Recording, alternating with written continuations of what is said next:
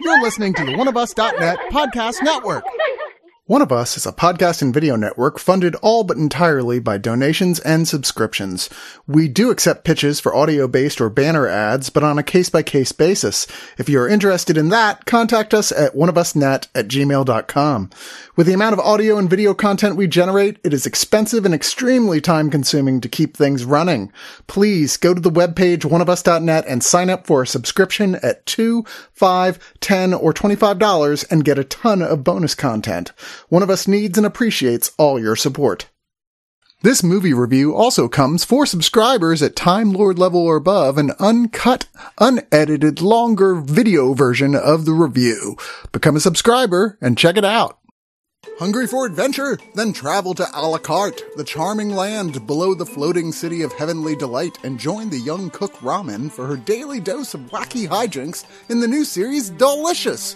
With a cast of eccentric, strong female characters, this wonderfully illustrated comedy comic will be out in July, but you can pre-order now by clicking the banner on the page for this podcast. Get the limited hardcover first edition, plus free stickers and an art print as a gift.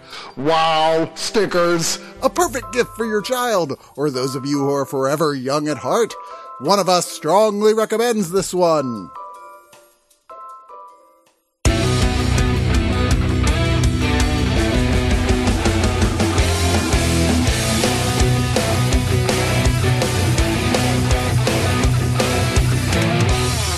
I get so anxious whenever one of my favorite comic books, or books, gets adapted for the screen. I mean, I'm always a little less nervous if it's a television show, because you have a long-running thing, and you try to make it a 2-hour movie. I mean, how often does that even really work? But a comic book, especially, long-running thing, adapt it into another long-running form. Yes, there's going to have to be changes, of course, because a comic, despite being a visual medium as well, is not the same type of visual medium storytelling as television is. So when they decided they were going to do really one of my favorite comics of the last decade, Jeff Lemire's Sweet Tooth, initially excited, and then, oh God, how are they going to do that? How are they going to fuck it up? Here's the thing, Harmony. Sweet Tooth, while it's glorious, it's written and drawn by Lemire in a very distinctive, distorted style, is not a happy thing. It's The Road, but with animal-human hybrids, basically. It is about as bleak and dark as you can get, with moments of really wonderful lightness and insight inside of it. What did I do? I signed up for the television series of this. I'm already kind of depressed. What was I thinking? Well, here's the thing. Netflix's adaptation of Sweet Tooth, which they have gotten a director I'm a big fan of, Jim Mickle, who did the great movies Cold in July, We Are What We Are, Mulberry Street, and Stakeland. He wouldn't have been the guy I would have thought of for this, but possibly good. Doesn't really seem like it's up his alley as much as there's horror elements here, but sure, that's promising. And then they kind of said, let's just not make it anywhere near that dark. And I guess I was a little mad at first, but as it went along, I was like, you know what? You guys totally made the right call. Anyway, we are here to review Sweet Tooth, the first season on Netflix. I am Chris, and joining me is fully vaccinated Jordan. This shit is some real business. So serious and creepy. Cat person Harmony. Hello, meow. Wait, oh, here's my license and registration. And all aboard Bob Garza. Hi, everybody. I have his trading card. Sweet Tooth, a surprisingly large amount of changes from the book, but we'll just kind of focus for now on what we have here as opposed to talking about the differences. It starts with a little boy named Gus, and he's no normal little boy. He has antlers and deer ears. He's apparently part human, part animal, and he lives out in the woods with his, dad, we'll say for now. Pubba, played by the wonderful Will Forte, who's one of those great comedians who's discovered, hey, I'm actually pretty good at drama. I should start doing more of this, and is definitely playing more of a dramatic role here. He's raising him in a cabin in the middle of Yellowstone National Park with gates he's put up all around it because there was a virus that came and created a plague and killed the majority of humans. They call it the Great Crumble. And At the same time the virus came out, suddenly people stopped having human babies. Instead, when they had babies, they would be hybrids, part human, part animal, of all different types of animals. People decided that this must be connected, and so basically hunt and kill all of these children. A lot of them are just very, very, very young, and this keeps happening. Anybody gets pregnant, they're gonna have a hybrid baby. But he's like telling the kid, look, we can never leave, you can never talk to people. And of course, shit eventually goes wrong. And he has to leave. Bubba gets sick, and poor Gus is left all on his own. Some humans come to try and hunt and take him, but he's lucky in that a wandering traveler, played by the wonderful, I love Nonzo Anozie. He's like one of those actors you just want to give him a big bear hug when you see him, right? He plays Tommy Jeopard. He's a very large man, and he takes out the poachers and half-assedly ends up agreeing to go with Gus on a journey to find the person he's just kind of assuming is his mother from what Bubba had told him. All he has is a picture to go with and knows she's in Colorado somewhere. Tommy wants really, or just Jep, as they call him here, he doesn't want anything to do with this. He's very cynical. He's kind of like, what am I doing? And he keeps doing the right thing and going, why did I do that? But reluctantly, he comes to care for the boy. We meet a series of other characters along the way as the series goes on, including an animal army of teenagers that hate adults and are just trying to protect the hybrids, especially the lead of this group, Bear, played by Stefania Levy Owen, who was actually not a character at all in the comic books. Like, there was an animal army, but they were not at all like this. They were like terrible, cannibal, crazy people. And not just hyped up sugar children, okay? No. The book is a lot darker. It was pretty much feral rabbit dog hybrids in the comic, and I was like, you know what? I'm kind of glad that's not here. But then we also follow a character from the comic that really doesn't have a backstory in the books, but he's one of the third of the three stories that are sort of being told here. Adil Akhtar, playing Dr. Aditya Singh, and his wife. He's a doctor. His wife is very, very sick with the virus, but he's managed to find something with the help of someone else that if he injects her with it like once a month, it holds off the virus. And this is the only person in the world who is getting this. And we see what's going on with his story in the community he lives in, that literally when they find anyone is infected, which you can tell because their little fingers start shaking, they just kill them. They burn their house down. They're like, wow, okay, that seems a little extreme. It's very weird. Bad neighborhood. Bad HOA. Yeah, it's a terrible HOA rule. I mean, I thought it was bad when they just told me I had to use my weed trimmer around my mailbox or I was going to get in trouble. But Jesus Christ. The third main story is with Amy Eden, played by Dania Ramirez, who we see was a therapist, but she did like everybody else did. She just kind of sheltered when all this hit. And she kind of hid in her office for a while until the city was pretty empty. And she kind of wandered into the zoo, which somebody had released the bulk of the creatures out just into the wild, and decided, I'm going to live here now. And somebody leaves a hybrid baby in front of the place, a little pig girl who she takes in, Wendy is her name, and raises her as her own child, eventually leading to a situation where more hybrids start becoming attracted to that place. And it becomes known as the Preserve, which in the book is often referred to, but it's never confirmed it even exists. So Amy is not even a character in the books at all, although presumption is that she is going to take over the role to some part of a character that came in later in the books called Lucy, but we just don't know. It's mainly stuff from like the first trade, but it's also kind of grabbed some stuff from others. And like I said, a large amount of this is totally new to this TV series. The books make it look like the road, like blasted browns and reds, and this is vibrant and colorful. I mean, there's this thing where when people say the sick is coming, places bloom with flowers as a warning. And you're like, yeah, I don't remember that from the book. But I did think this ended up being pretty charming overall. I mean, yes, it does a thing that I think they could have done better when we start seeing more of the hybrids. They kind of just look like kids wearing really cheap Halloween makeup on the whole. It's not great practical effects. When they have to go CG, it's not really great CG effects either. This is a storytelling thing and not really an effects-driven thing. I mean, that's kind of a minor quibble with this so far.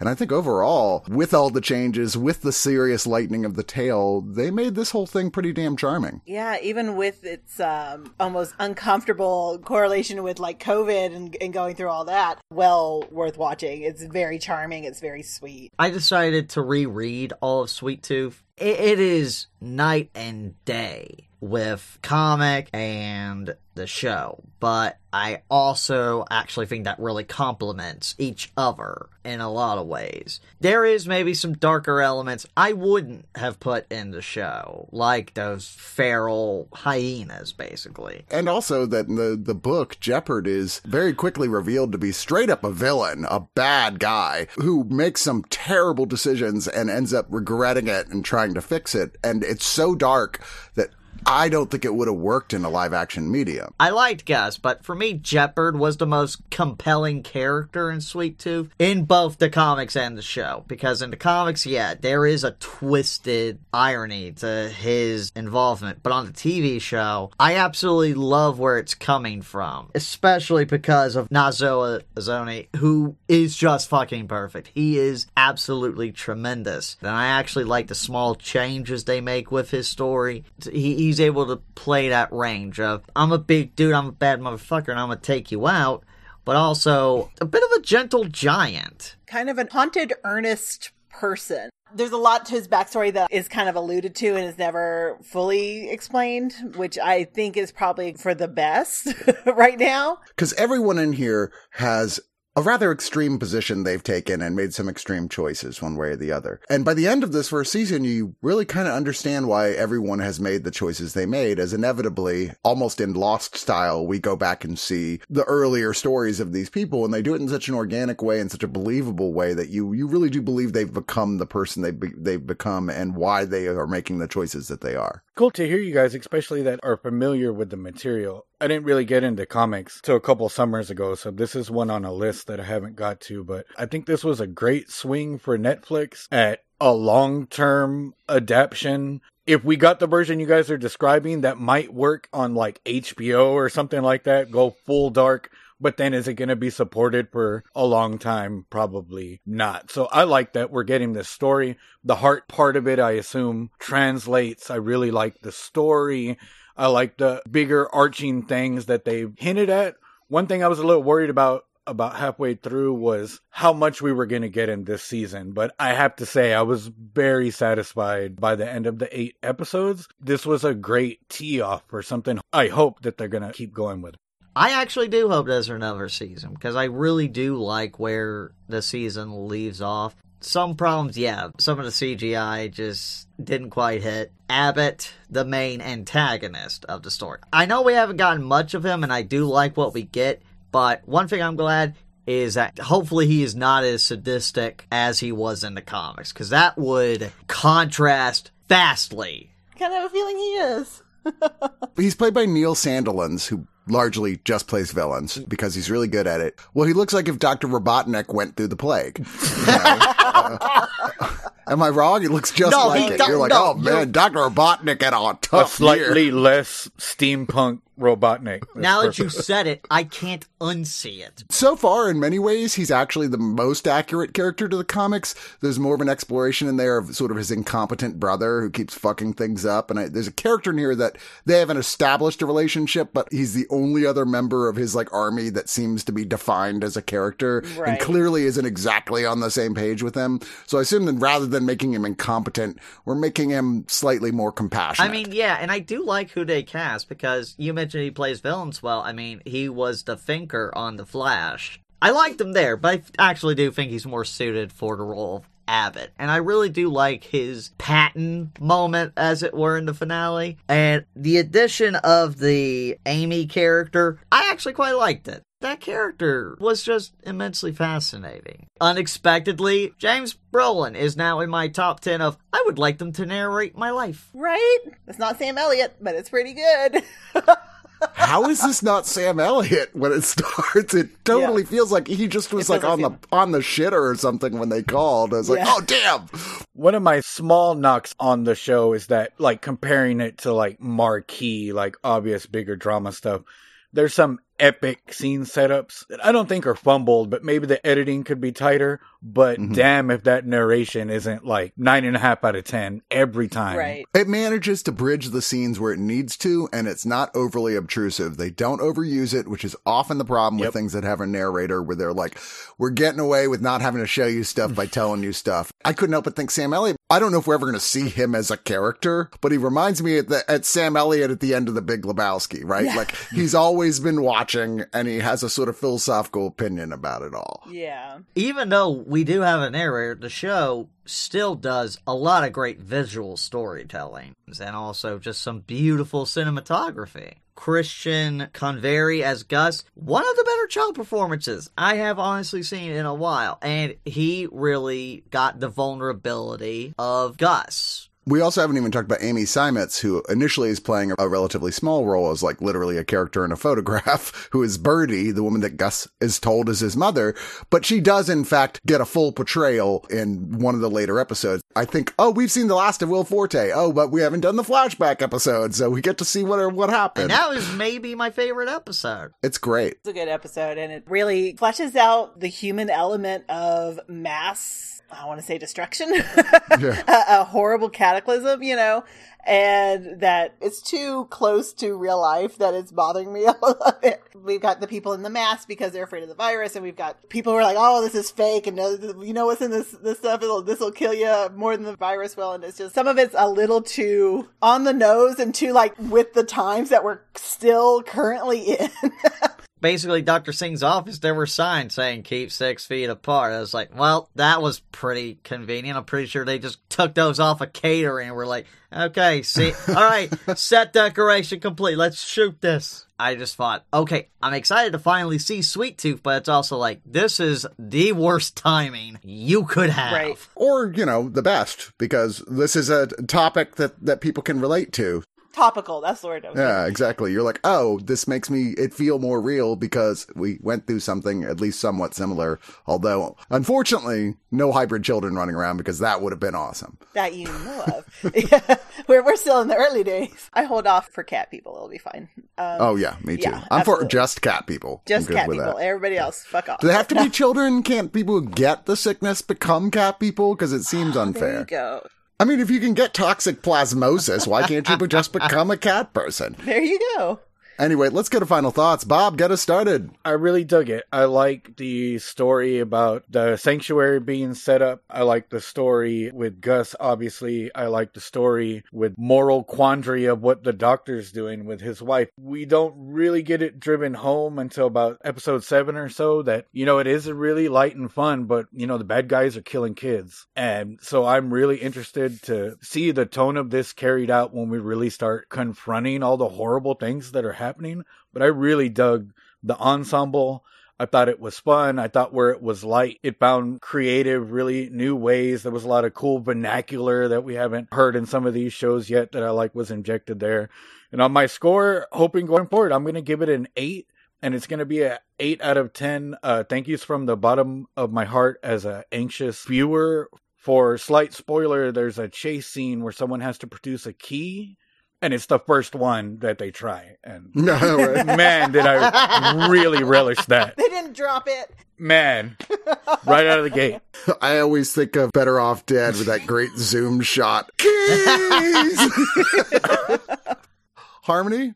I really loved watching this. Sometimes, I pick shows for Screener Squad and I'm like, I gotta watch 8, 12 episodes of something, and I'm like turning it out. Like, okay, we're just gonna white knuckle this and watch it all. But this, I had no problem binging. I finished it in about a day and a half and was completely charmed by the kid who plays Gus and Bear and Jep. And one of my favorite moments, Fat Man, the football player on the train. The way they did that could have been like really hokey, but it was really endearing. So it's really funny when Jordan was talking about horrible jackal children and furry prostitutes or whatever in the comic book. Yeah, I'm glad they totally changed the tone because I probably would not have enjoyed it half as much as I did. I think Gus looks amazing. They spent the money on him and that was well worth it. Highly recommend. I have a friend who looks like Bear, and so I immediately was like, you gotta watch this show.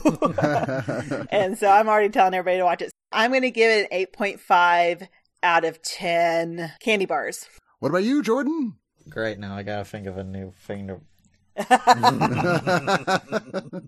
Yeah, I really like this. It is far different in so many ways from the amazing comic it's based on, but for the better. And what it decides to keep, it uses effectively. But overall, I did really enjoy this. I was like you, Chris. I was like, this is absolutely one of my favorite comics. I was just thinking, how are they going to possibly get this right? And I think they've done a really damn good job. Performances are what really make this. The tone is just right. When it's fun, it is absolutely fun. But when it does the dramatic stuff, it hits. It hits exceptionally well. I honestly do hope this gets renewed because I really want to see how they address the darker stuff they did bring up. Because one of the last moments is the realization of how some of the experiments go. It's just like, shit. I'm gonna give this 8.5 scarecrows made out of sticks. Thanks for taking the goddamn candy bars. We need to talk about this ahead of time. More communication, guys. No, it's more fun when somebody gets to steal someone else's. Yeah, even I got it. You've done it to me several times, Jordan, so I don't want to hear about it. Yeah. Turnabout, fair play, lady.